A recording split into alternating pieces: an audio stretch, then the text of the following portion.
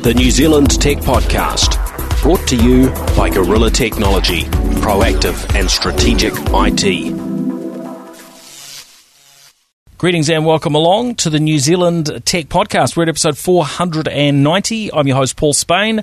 Today we have Vincent Heeringa on the podcast. Vincent is the host of This Climate Business, exciting new podcast recently launched in New Zealand. And he's an award-winning journalist. How are you, Vincent? I'm really well. I'm honoured to be number 490. How about that? We thought we'd better get around to inviting you on the show at some stage. I've only been waiting 489 times. Maybe you could, for listeners who don't know you, fill them in a little bit on where you fit into this sort of big wide world of media and technology in New Zealand. Sure, yeah. Well, I love both. I love the media and I love tech, and I have been covering tech as a journalist for a long time. I started out as a business journalist. Well, prior to that I was at Metro magazine, but started out as a business journalist doing the tech round with an old newspaper called The Independent, and quickly realised that chasing ambulances was boring, and so went to IDG, and people might remember IDG, owner of Computer World, and we set up Reseller News and PC World and so on. But I started a magazine called Unlimited, and the idea was really to celebrate entrepreneurship, particularly in the era of .com. You know, you can imagine just how exciting the times were in the turn of the millennium, and got a real appetite for these, what I think have emerged as kind of unicorn businesses, you know, often with a tech core, yes. But using tech to get incredible growth. And I'd opened up this possibility, and we called it Unlimited Magazine, because we sensed we were taking a step change really into a different kind of business where you, rather than having to just have one more sheep or one more cow taking up one more acre of land, you could actually scale from New Zealand using tech, right? So the idea of abundance was embedded in that unlimited idea, and I continued on with that and then launched another magazine called Idealog, which had a similar sort of vision, but weaved in this time because tech had kind of catastrophically blown up in the dot-com crash, weaved in creativity, and because creativity is obviously an essential part of entrepreneurship and drives a lot of tech innovation. And so have continued really with this fascination, and now I'm applying that same interest in the green tech area. I run this podcast, as you've mentioned, This Climate Business, and the idea really is to focus on what opportunities are going to come out of this transition to a low emissions economy. It feels to me very similar to the early days of the dot-com boom. We're moving into a different kind of world, a different type of economy, and there will be winners and losers out of that, and I'm really interested in that change. And this time, Paul, I'd actually quite like to own something, not just report about it. So I'm dabbling also helping out with the venture capital fund and helping out with some businesses. That's exciting. That's good. Well, let's jump in. Now, we should start by thanking our show partners. Gorilla Technology is our headline partner. Also, Sumo Logic and Vodafone, Spark, Vocus, HP and Samsung. And it's those brands that are standing behind the New Zealand Tech Podcast and keeping the show running and operational. And, of course, you know, those are brands that are really getting behind the tech sector in New Zealand and, you know, supporting innovation here. So thanks to each of them for their support, especially my own company, Gorilla. Got to give Gorilla a mention from time to time. We can't do it without those sponsors' support. Now, today, there's, I guess, a bunch of things we wanted to chat through, but I do want to, since we've got you here, Vincent, I do want to delve into a little bit around what COVID-19 means for us as the country does a little bit of a reset and a rethink on lots of things. But part of that is transportation-related technology and there are environmental aspects of that as well as just great opportunities for New Zealand to be thinking of. I want to talk a little bit about our contact tracing app that launched in New Zealand around this time last week. There's Rocos, which I saw a very interesting a short little piece on TV3 News last week about, and they were showing off their Boston Dynamics. The RoboDog. RoboDogs, yeah, which was fascinating to see because I hadn't seen any of these in person in New Zealand, and actually they were filming it just probably half a K or so from our studio. So I'm hoping we'll be able to connect with them at some stage in the not too distant future and hear a little bit more about what they're doing. But I just want to give them a mention. Vodafone, there's been a little bit of discussion going on online today about some possible changes there at Vodafone. So I've had a little just check in with them on what's happening in the world of Vodafone and their hybrid fibre coaxial network. And there was news out around CDC data centres spending a lot of money in New Zealand, and so we'll delve into that. And Microsoft just had their Build conference, so let's jump in. Microsoft last week had their Build conference, and we've seen others like Google who have basically just decided to cancel their developer conference because of COVID-19. Microsoft went ahead anyway, and they had they ran a pretty impressive conference with their leaders sort of beaming in from their homes effectively, and that a bunch of announcements there. Now, I think what we'll do with that content is we're going to put it aside. It's there online if you want to delve into it, but we'll put it aside, and I will invite Microsoft onto the show to get a little bit of an update from their end, and then we can ask some of the questions, actually fill that out a little bit more. But looking at I guess where we are right now, Vincent, with COVID-19 really causing a huge shake-up to society right around the world. New Zealand, of course, are in this amazing position compared to many others, where only a very, very small percentage of the population ended up becoming infected. In the broader scheme of it, compared to overseas, unfortunately, we've still had 21 deaths here in New Zealand, but still, in the scheme of things, compared to many parts of the world, we're in a pretty reasonable position.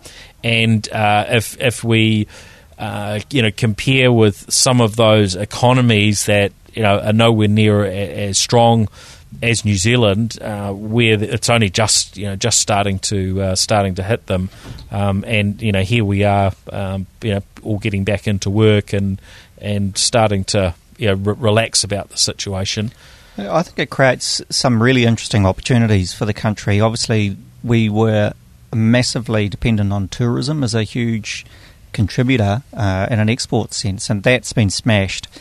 But the other big pillar of New Zealand has been the agri industry. It's still our number one business, and that's largely been, I can't say unaffected, but has been able to continue.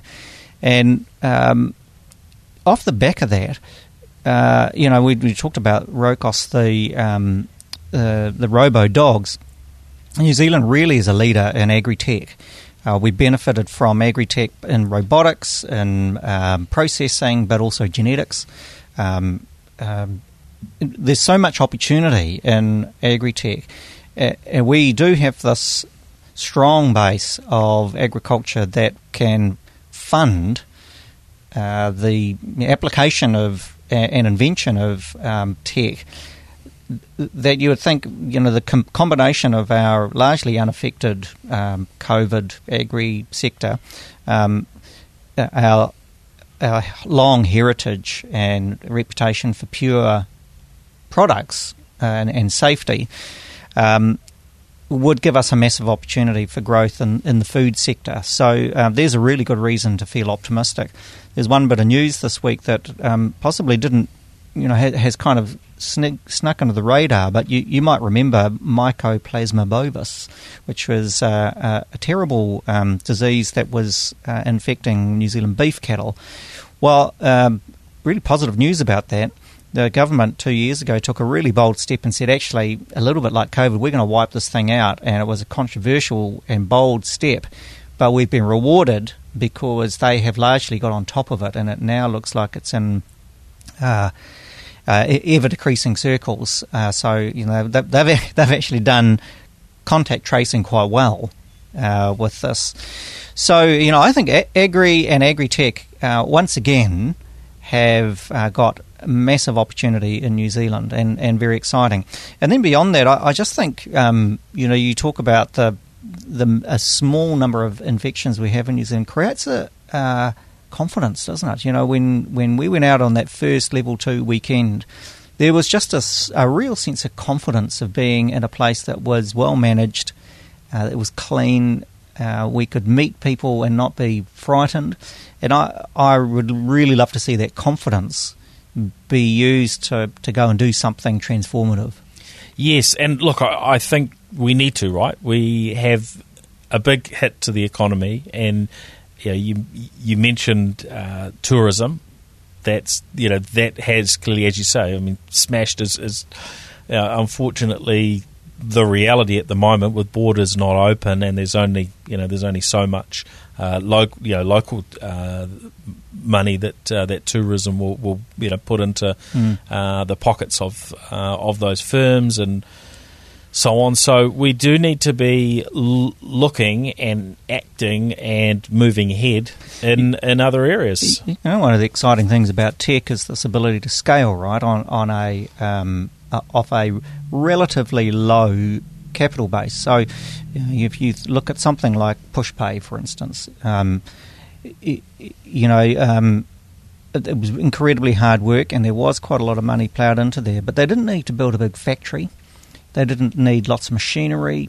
It didn't require lots of buildings. What it required was some hard shoe leather, busting down doors and getting success. But off the back of a piece of code and now networks, they've created, now I think the valuation just pushed close to, am I right in thinking that it pushed close over 1.9 billion? Yeah, around 2 billion, I think we discussed last week. Yeah, and PushPay, like Xero, the biggest challenge, you could say, was not actually building what they needed to build to acquire customers.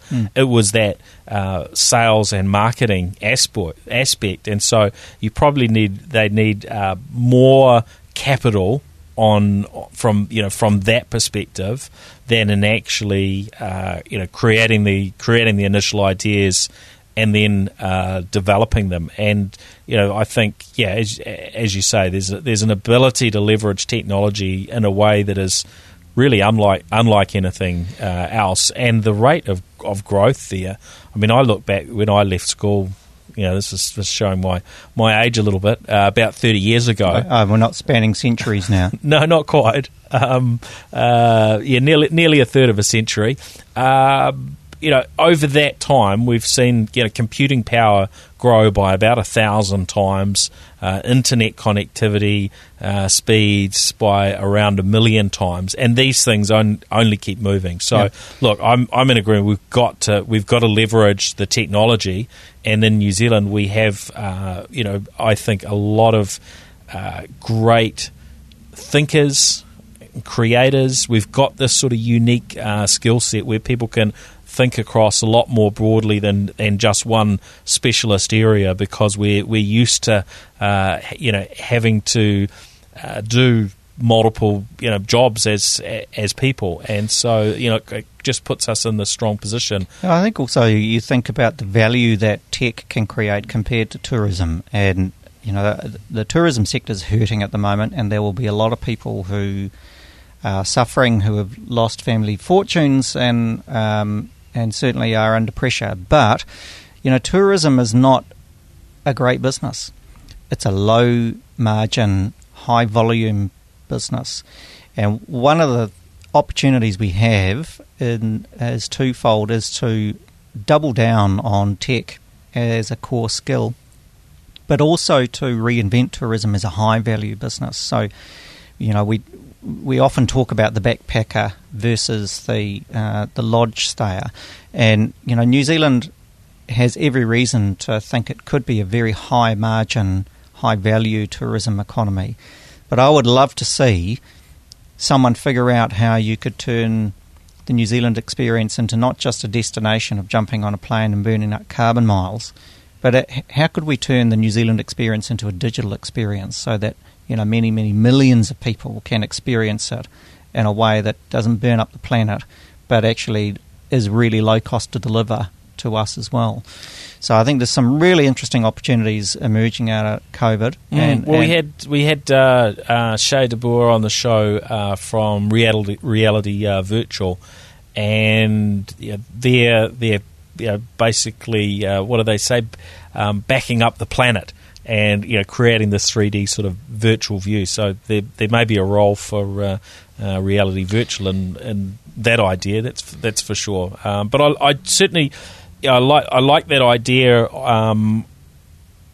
to a degree of us sort of raising what it is we return when we look at tourists coming into New Zealand, because it doesn't have that scalability of tech, right? And so we get more people come in, the more damage they do, and then the less return we get. And so there's definitely something to be thought about there, but we also don't want to make our incredible attractions and scenery sort of off limits and unaffordable to Kiwis. There's another element it's kind of related to tourism, and you think about now New Zealand as a talent attraction location for high quality immigration. And I know we'll get to the data centre piece in a minute, but it's not unimaginable that New Zealand becomes a really attractive destination for high quality, educated immigrants who want to put themselves in a safe, clean, democratic country. Why don't we turn our immigration system into a recruitment system and go and find those people and get them to come here? I think we might even touch on Whisk, the company, soon. But there's a company that is based as a electric plane, flying autonomous air taxis, using New Zealand's tech talent and our physical environment to do really world-changing technology.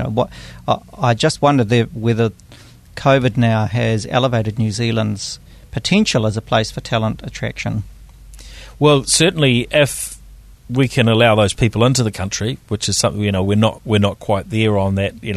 Allowing people to come here, but if we could move reasonably quickly on that with the appropriate sort of quarantine processes, and I mean, of course, things can be started, things can be done without people coming into the country. But I think that is something that we will need to address. We need people to be able to move probably a little bit more than we can today. Although I mean, it's fair to say technology allows us to go places without going places, doesn't it? Which is sure is does. Great. Yeah. Tell us about these data centres, Paul. What's happening? We've had Microsoft and CDC come and invest quite serious amounts of money in building data centres. Well, yeah, certainly the commitment is there. So CDC data centres, who are nearly half owned by Infratil, which is a New Zealand firm, and of course they are also key owner behind Vodafone New Zealand. Now, so CDC have been providing a lot of data centres in Australia, and one of their Australian customers is Microsoft. So it seems that the Microsoft Azure data centres and data centres that are used for Microsoft 365 in Australia are not actually built and owned by Microsoft directly within Australia, but CDC is the partner that facilitates that for them. So what we've got there is a scenario whereby we're hearing CDC committing about $200 million to building new data centres in New Zealand, and yes, I believe it will be Microsoft will be that sort of foundation customer that accounts for for a reasonably big chunk of that business. But it does raise some interesting I guess discussion points around, well, is New Zealand a great place to be putting data centres? Are those data centres coming here just because we need them? Or is there potentially a bigger story because of Microsoft and others being committed to renewable energy and zero carbon footprint? New Zealand's actually quite a good place from that perspective to be building data centres, because most of our power comes from renewable sources, right? And more than ever. I would say 3 out of 4 you'd give ticks for. Is it a safe, democratic, rule by law kind of country? Yes. Is it likely to be invaded, taken over by crazies with guns or terrorism? No. We certainly hope not. I still think that we're hard to locate on maps, which is good. Yeah. And your point about powering data centres, of course, is the major cost, whether it's cooling or powering the servers. And if you can, A, have a lower cost of electricity, but B, also have a low emissions profile in your energy cost, because let's face it, very soon, and Microsoft have committed to this too, very soon every company will have to account for its emissions profile. And if you can at source get renewable energy, you've already reduced your liability in that space. So, 3 out of 4 is pretty good. And then the fourth one, I would think actually is a higher risk factor, is our seismic nature. We're on the ring of fire, and only just yesterday we had a good bolting earthquake that the Prime Minister experienced live. But there are ways around that. We know how to build buildings now that can endure seismic events. There are parts of New Zealand that have low risk seismic profile. So, I would think that New Zealand's a terrific place to build a data centre. What do they say? That the computers operate best at 20 degrees? Well, I think our average temperature range is sort of, around about room temperature. Well, yeah, I think the key there is to avoid the big fluctuations. So you can actually go... Yeah, you can certainly go well. I think reasonably well above 20 degrees. I don't know all the science behind it. I don't run huge data centres myself, but there isn't sort of huge extremes in temperature here, and I think there are some pretty good ways of how they manage that stuff these days as well. So yeah, it is encouraging, and as you say, they've got pretty good at building buildings that can cope with a fair degree of movement. I mean, I was in Tokyo back in 2011. Selena and I with our son Pablo at the time, who was just a few months old, and the big earthquake hit, and we were actually allowed back into our hotel ahead of everybody else because we had a baby with us, and they were obviously relaxed enough that we could get into the hotel and head back up to level 10 or 20 or whatever it was. And that's something that has certainly changed over the last probably 15, 20 years, as just how good they've got with making buildings in earthquake zones actually pretty safe places. We have a lot of expertise here. I mean, that's another example of the kind of the sort of business that New Zealand should be doing more of, is in terms of intellectual property around earthquake construction. We have a lot of expertise in Gracefield and Lower Hutt. Yeah. It's a good point. And so, we've got to be looking to really leverage that expertise, leverage this computing power that continues to get better with the unique talents that New Zealand has. Now, what are the things that you think we should be looking at here at home in New Zealand in terms of changes, because I've always been a big proponent of utilising the technologies, that we can, so that, out of that first-hand experience, we can become experts. And whether that's, us as individuals, and that's part of the thing that drives me to be trying out new technologies, whether it's an Amazon Alexa in the home, or trying out some semi-autonomous technology on the road and so on. These are things. The more familiarity we gain, the more we understand what the possibilities are, and then off the back of that, we're able to then create businesses. And so now is that that sort of big reset that we talked about for New Zealand. And I guess this is very much in your wheelhouse, and something you've been talking about a lot with your podcast, this climate business, is this sort of crossover between business imperatives and outcomes, and economic outcomes, but also looking at the environmental factors. And of course, now we're at this point where I think you look at most countries, there's this huge commitment to, or a huge desire. The commitment does vary and goes up and down, depending on governments and so on. But there is a big interest and a big amount of money being spent in delivering outcomes that are better environmentally. Where are you seeing that technology should play in there, and what do you think that we should be doing right now, as we've pressed this, or we've had the reset button press forced upon us with COVID? Now we need to be doing new things. What are the things that you think we should be jumping into? Well, I think there are two aspects to this shift, this transition that we're making to effectively a low emissions or a low carbon, or let's just call it what it is, a fossil fuel free economy. Yep. This is a big change, right? Since the Industrial Revolution, we have relied on fossil fuels to power our awesome progress, and that's why it's hard for us to give up, Paul, because the progress has been awesome. There's no denying it.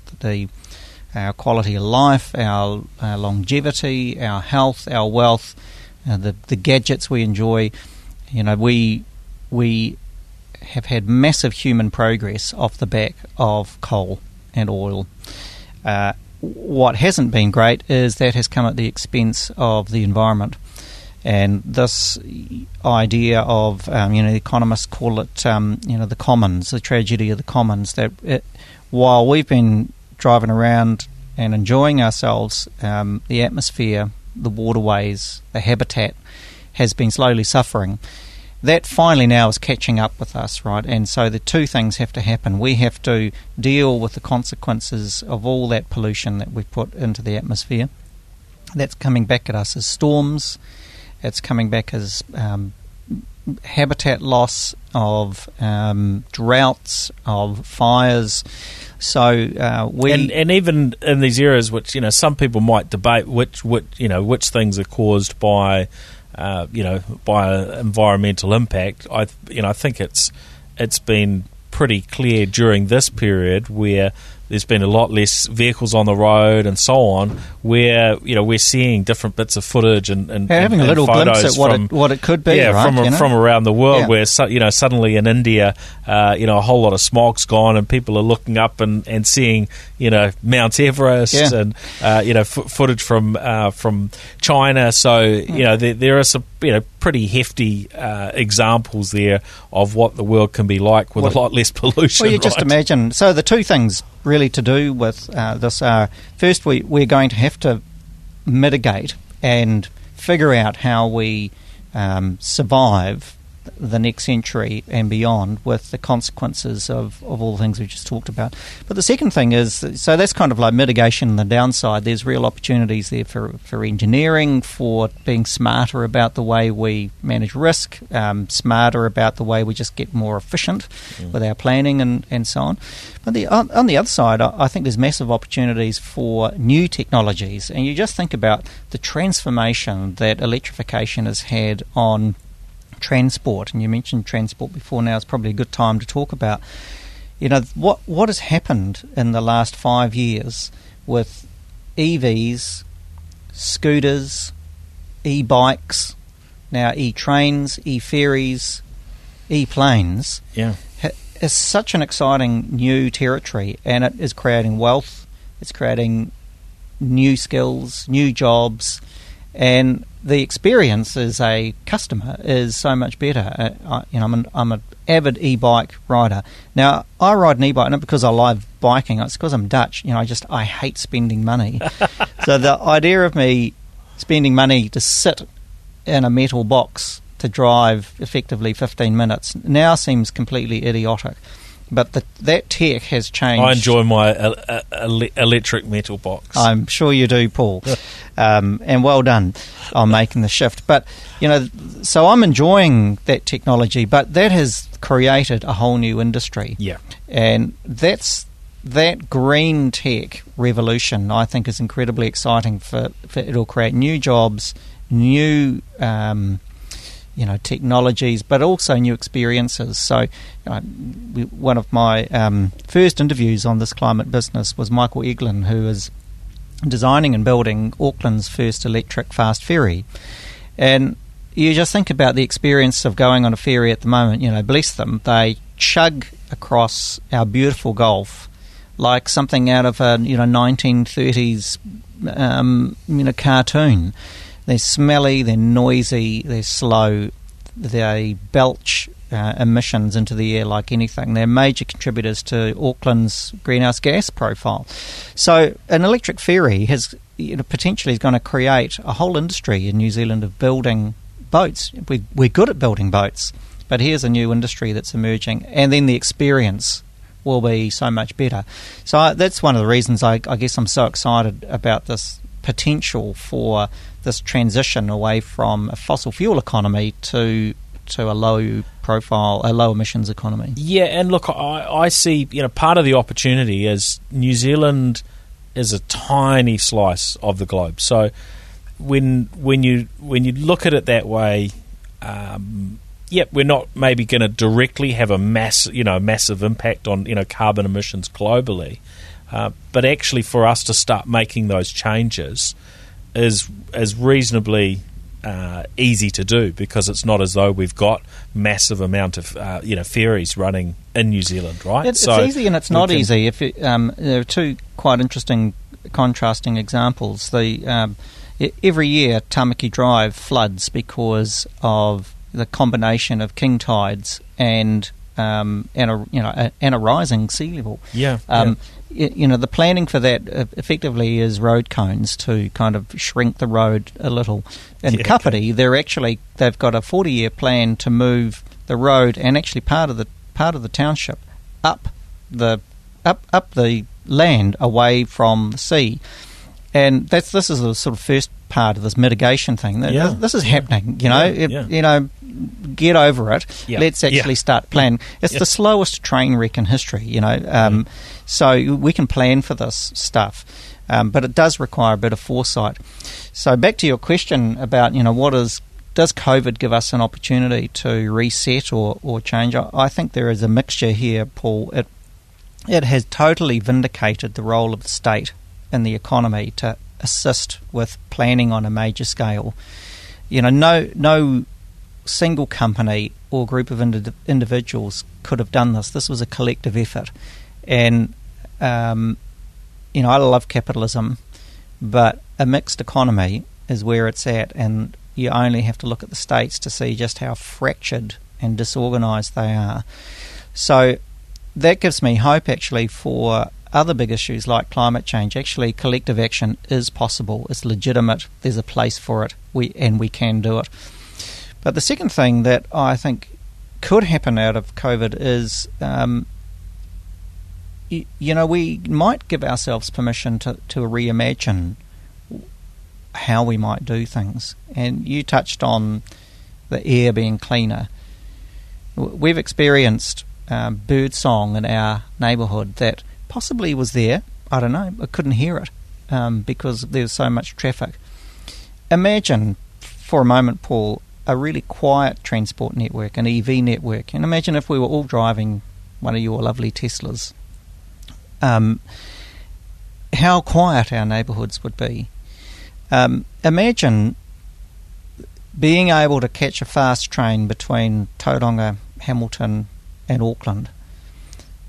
How transformative that would be in terms of freight, of safety on roads, on housing, because now the possibility, we've always wanted to live in Huntly. It may well be possible because we can jump on a train and within 30 minutes we're in Manukau or wherever. So, I think there's an exciting moment here where we get to say, actually, we could do this differently. And I really like the work that a guy called Roger Dennis has done of three planning horizons. We're in a crisis mode at the moment, and the government done a pretty awesome job. Even the opposition have to acknowledge that. The next phase is about moving into employment, dealing with welfare, basically getting us back up and running. But the third horizon is where actually we should be working right now, and that's to say forestry. We know that we're going to have a forestry industry. It creates employment. It's great for growing trees in New Zealand. We also know that forestry is largely a dumb industry. It's a commodity industry. It is a low-skill employer. What if we start embedding in this phase now some real intelligence around genetics, around information gathering, around sensors? Is there a way that we could use tech to really advance our forestry industry to go from volume to value, so that in 20 years' time we're actually leaders in forestry tech? And we're not just exporting logs, actually we're exporting IP, or we're growing a special kind of, genetic type of pine here that, we could sell the genetics to the world, just like we've done with Zespri and the kiwi fruit. We own the IP, and the IP is where the value is. So I think you're not talking internet protocol here, are you? I'm not. I'm talking intellectual property. I know. I'm just talking intellectual property. You're speaking my language here. When I put my futurist hat on, which is, I guess the lens through which I like to look at things. This idea of reimagining is, something that I think we all need to be doing, and probably a lot more often than we normally do. And COVID creates that position where we all, and to some degree, are almost being sort of forced into it, where we have to stop and look around and start rethinking things, whether it's what's my personal career going to look like, what's it like for family members, children, what's my industry going to be doing, what's New Zealand going to be doing, and that's certainly I think the thinking that we all need to be having is just actually, stepping back, reimagine, and forestry's one. Of course, there are so many, so many areas, and if Kiwis will do this, and now there's a challenge here. You're talking about the role of government and so on, how we can get government to support some of those things that will need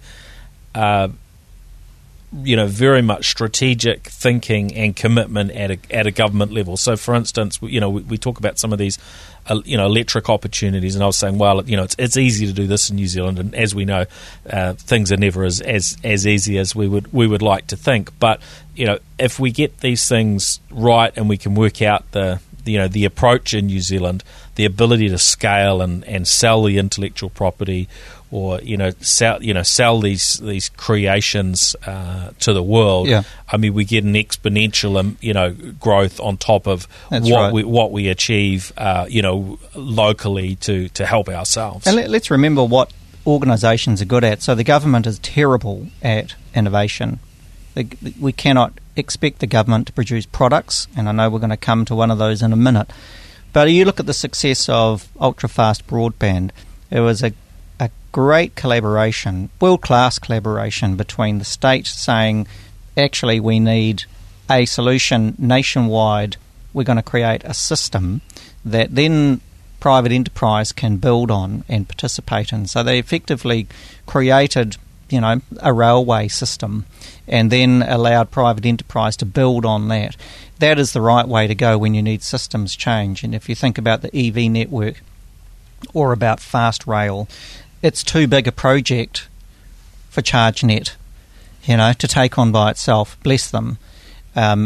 So what we need is a government response that says we're going to create the infrastructure and the environment where ChargeNet and others like it can really flourish.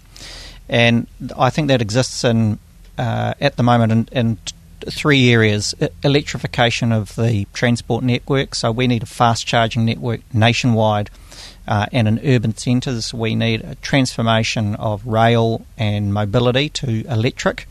If you think about it, we never need to build another road again. If we manage traffic flow through better management, who needs to go to work, Paul? I mean, we could literally work from home. We need roads because of peak time. So transport. The second area is electricity. If we upgrade our national grid, we actually could move. One of the major things that's holding us back from being 100% renewable is the quality of the grid. If we had 100% renewable electricity, that is a fantastic story to tell. Oh, I mean, that would attract so much attention for New Zealand globally.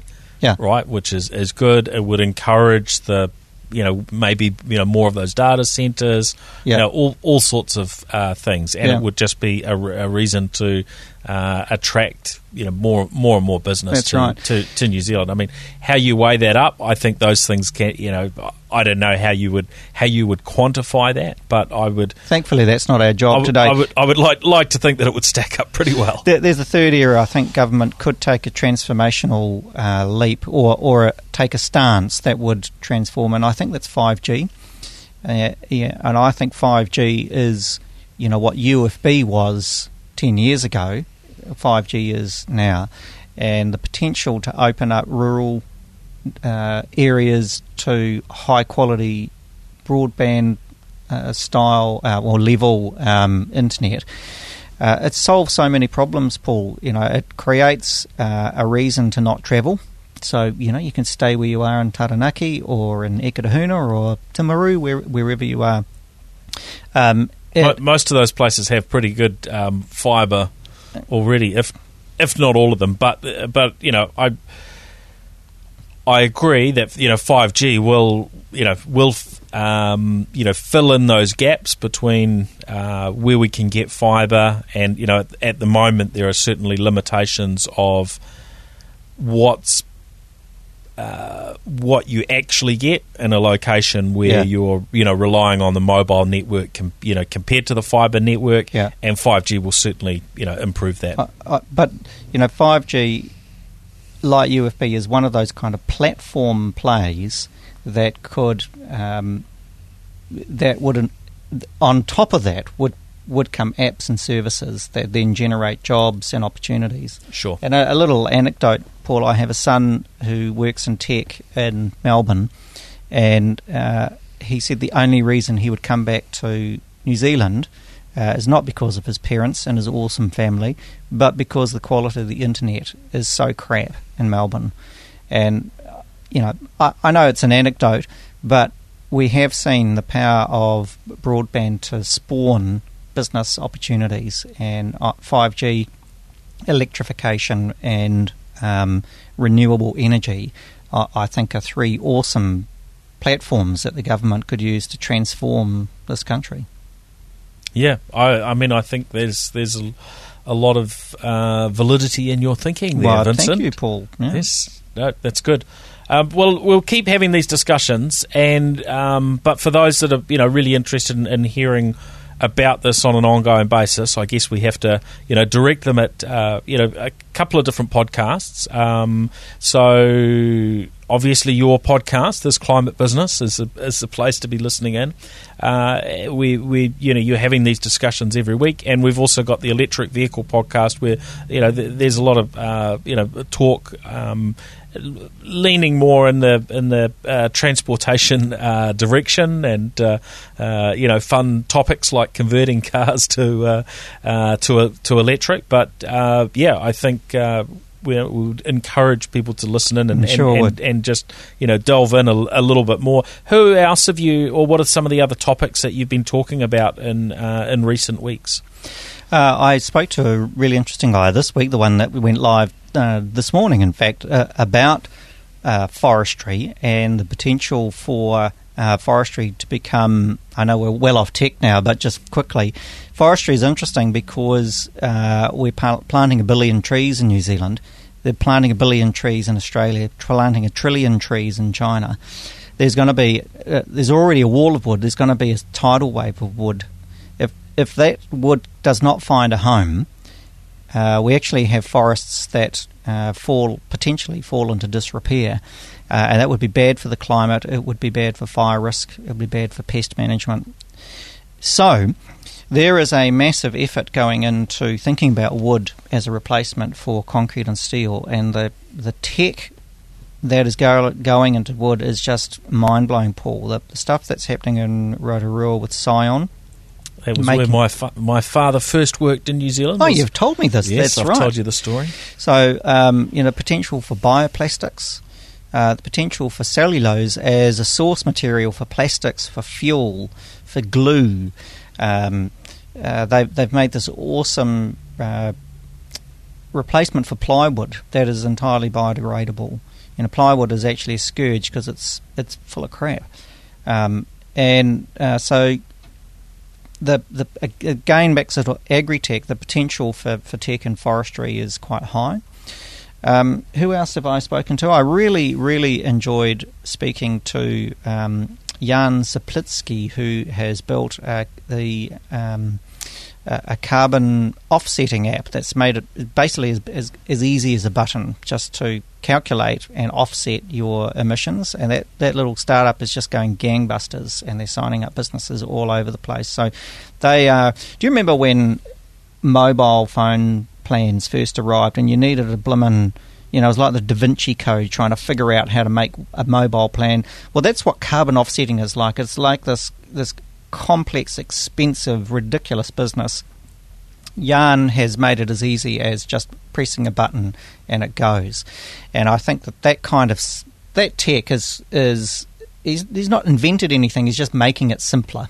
And I think again, there's a green job that didn't exist. Electric ferries, I mentioned those, so exciting what Michael Eglin is doing, and if they have a consortium put together with a couple of others, I don't think I can mention yet because I know more about it than I should, but very, very exciting to imagine the Hauraki Gulf and Tauranga harbours quiet as anything because electric ferries are buzzing around. And the interesting thing, Paul, is not just the powering of these boats, but it's the way that they could all work together. So at the moment, one of the things that happens is you jump on a Fuller's ferry and you spend 5 minutes waiting, bobbing around in the sea, waiting for another boat to make a space for you. Well, with smart ferries, there's no waiting. They will time their arrival because they'll know where each other is. So it's actually a network, that's operating, not just a series of individual vessels. And that whole idea has quite a lot of export potential for not just building the boats, but the IP, the intellectual property that's in that ferry network. Fascinating. Well, we'll look forward to more discussions down that track. Now, New Zealand's contact tracing app.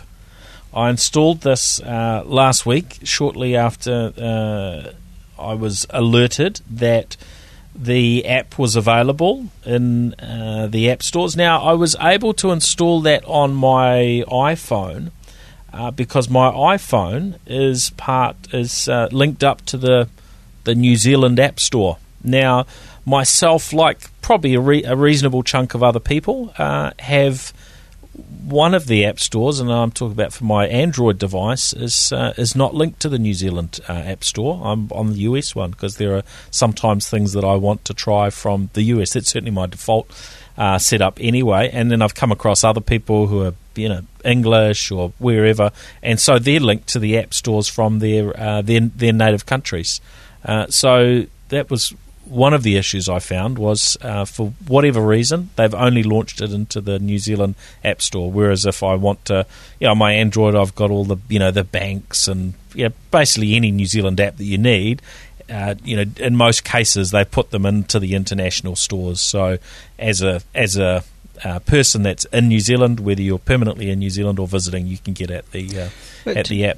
Why, Paul, did this have to be built? Has this not already been done in other countries? Could we not be a fast follower in this example and just pick up something that was best of breed from Asia or Europe? Yeah, well, look, it's an interesting one. When the app came out, I fired it up, and then I asked my wife to try it out, and I said, "Oh, look, this is the app that keeps that keeps an electronic diary of where you've been for contact tracing." She said, "Oh, that's great. So I can put in here all the places that I've been recently, and I can keep a record of of where I go today." Mm-hmm. And then I realised, well, actually, no, you can't do any of that, and all you can do is scan a barcode for those locations that have got the barcode up. Which, how many places have a barcode up? Well, apparently there are a few thousand places that have now managed to jump through the hoops of of MB, and they have been able to link up their New Zealand business number, and they've got it done. On the day this was launched, and I think they got 100,000, 200,000 people signed up very quickly. I think we're beyond 300,000 now. So there's a whole lot of people now with the app. But if they're anything like me, and I went out on that day because I was going to be talking about it across Radio New Zealand and TV3 and a few other places, and I went around. I went to banks, I went to restaurants, about 20 different locations. Nobody had it, and those that I asked, they said, "Well, we haven't heard anything from the government about how we get up and running with this." So we've kind of got this thing where we've had this, as you say, there's open source code from Singapore which we could have leveraged. Australia did that. There is a whole debate around whether this sort of Bluetooth type tracking and coming into range with people is the right thing to do. In our case, the government decided, well, we'll do this kind of diary type thing, but then it actually doesn't seem to be very complete, and we've already got a whole bunch of apps out there already. So and even this weekend when I was out again, I thought, let's have a look. And what I was seeing was barcodes for tracing.co.nz and these other local commercial entities who had launched their own ones, which is is great. They're building a business in contact tracing and helping Kiwi businesses out. But I still wasn't seeing what the government was doing. So I'm a little bit perplexed, and somewhat disappointed. 3 out of 10 so far from you with the timing. Yeah, and look, I mean, TV3 out of the big chat I had with them, that they jumped in on a little sound bite where I was making a little bit of fun of the government talking about that they announced at the beginning we're gonna we're going hard and we're going early, and I said, well, in terms of leveraging technology to address challenges with contact tracing, the government seems to be going soft and going late. But this is a really good example, isn't it, in a very small sort of way of what we've just talked about who does things right, who does things well. Governments are great at setting standards. They can articulate a vision. They could describe what would the outcome they would like to achieve. Then that could be put out as a competition, as a tender. It could be open source. There's no reason why the government actually has to build that stuff. If it sets standards and set ambitions and set a vision for what could be achieved, as you say, there are already a few dozen apps being built for the retail sector by clever people. And that's the right kind of combination of a standard setter and a vision setter, and then a delivery arm that is empowered, motivated, and clever. And the experience of that, let's hope, is not what we're going to experience as we open up the economy more and more to COVID. You know, there's a part of us that all thinks, please, let's not go back to business as usual, but also, please, let's not screw this up. Yeah, I think, there's a need that we really facilitate this sort of, agile approach where we, move quickly, we innovate, we get things out, and maybe we'll see it with this NZ COVID Tracer app that it's going to improve very quickly. At the moment, I think we're about a week in. There's been an initial update. I think the day following launch. Haven't seen anything else since.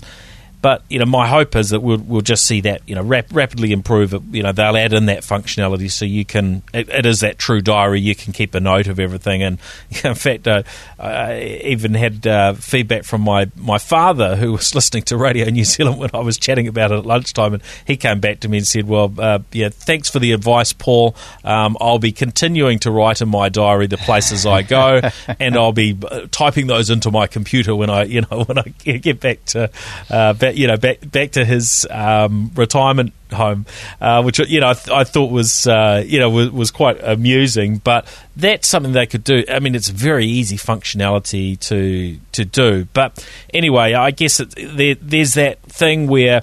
As you say, government aren't very good at some stuff. There is an imperative here to get the privacy elements right and for it to be safe and secure. So, who would they pick? But there are some very experienced organisations out there that maybe could have done this. And look, I don't generally like to get into political things because you start upsetting all sorts of people, and I'm sure that the people involved in this are all great people that are probably doing a very good job within the constraints. You don't know but I certainly hope so. But there are constraints and challenges when it comes to government, and this one, it's not looking as though we've done particularly well when comparing certainly to Australia and Singapore as nearby cousins. Now we need to keep moving because we've got a few other things to talk about. If you're interested a little bit more on my commentary on that, there is a blog post up at paulspain.com with my initial feelings on that from last week, and I hope we'll be able to report back some changes to those feelings in the next few days or weeks. Let's hope he's wrong. Now, Rocos, or was it Rocos, which is the New Zealand software company that have brought into the country, two of these robo-dogs from Boston Dynamics. We mentioned that earlier. And look, I just thought it was scary and cool to see these things just in a park, nearby our studio here. I think, robotics technology has a lot of promise if it's utilised in innovative and nice ways. I think people were completely freaked out by the footage that was on TV maybe a couple of days before this coverage that was showing the Boston Dynamics robo-dogs kicking around a public park in Singapore and telling people warning, off. It's amazing. Yeah. I think if that happened in New Zealand, Australia, the thing would get its head kicked in. So I think there's probably appropriate and inappropriate uses. But I tell you what I think is pretty interesting about this. First of all, it reminded me of that Country Calendar episode where they put the radio transmitter on the dog collar. Do you remember that? And they had the remote control dog sheep. Oh, I can't remember that. Sheepdog. Yeah, okay. And so what were they using? It was an April Fool's episode. Oh, okay. I was going to say, hold on. It was hilarious. How does that work? Time. Were they faking electric shocks and things like that to control the dog or something? But, one of the issues for the agri and horticultural sector is labour. There's labour shortage. It turns out not everyone wants to stomp around at 5 a.m. in a dairy shed or, not anymore. At the back blocks. Nor do they want to do the back-breaking work. And if you've ever had a go at packing kiwi fruit, it is hard yakka, man. And so the hort sector in particular every year suffers this massive issue around labour, and robotics has to be and automation has to be an answer. We've had some fantastic Kiwi companies in this space, like Compaq Sorting, which grew really out of kiwi fruit and then moved into apples and subsequently into lots of other areas and did incredibly well, exported, and now I think is an international company. So exciting to see automation happening in this space. It was sort of a little bit gutting to see that it was a Boston Dynamics. Why couldn't it be a Kiwi robot? But nice to see some Kiwi software. Well, Boston Dynamics. I mean, they've put well over a decade, I guess, into this stuff, and I don't know how many hundreds of millions or billions that have gone into that research. And but when you join up the dots to be various bits of funding coming from US military and so on, it can be a little bit scary. But if that can actually end up being utilised, in good ways that help us address, genuine, problems, and New Zealand can be a part of a play by, applying artificial intelligence and applying, software that becomes a key piece of that puzzle. Then that's encouraging. And we have a whole bunch of genuine challenges where young Kiwis these days aren't excited about going out and doing the picking fruit, working on farms and so on, whereas that used to be a lot more common, certainly parts of the country, and we're having to bring people in from outside of the country to do those jobs. And that's actually is becoming harder and harder right now. I mean, nobody can come into the country, so but I think we're also under a real pressure. It goes to an economic challenge we have, which is productivity. And one of the reasons we have low productivity is because we have so many low-skilled jobs. So that creates high employment, but low. There's a bit of a trade-off here. And the key to unlocking that is automation and technology. So you think about how much cost could be saved in harvesting and packing kiwi fruit, or you think about how much cost could be saved in irrigation through IoT sensors being deployed all around a vineyard or around an orchard. Agreed. And there's that ability to move at a pace that you can't necessarily do where it relies on human resourcing, right? That's where right. You can scale and facilitate things a whole lot quicker. It's really hard in horticulture and in agri to charge a higher price. So cost control is a major contributor to value creation. And New Zealand has been good at that, right? We've more than doubled the value of what we get out of sheep and halved the number of sheep, more than halved the number of sheep now, and that's all to do with genetics, processing, automation. The price of meat has not gone up that much, so it's about cost management, and that's what technology allows us to do: faster, cheaper.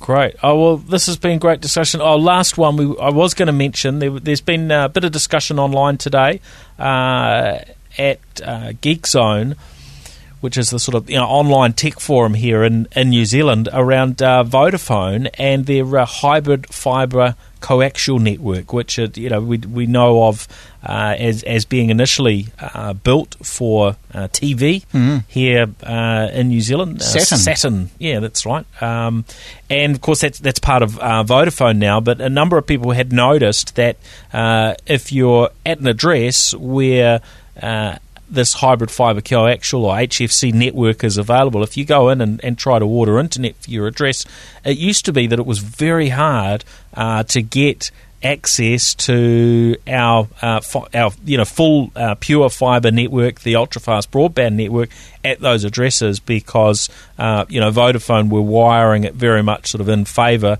of promoting that HFC network. That seems to have flipped, where now it's very hard on premises. Certainly what I've noticed to actually get access to the HFC network. And is that a good network? Is it a good experience? Look, I have personally not spent any extended periods of time using it. although I know of people that have, very, very happy with it and, have found it a great, great experience and good value. They're getting, basically cable TV, so they're getting Sky delivered over it without having to have a satellite dish.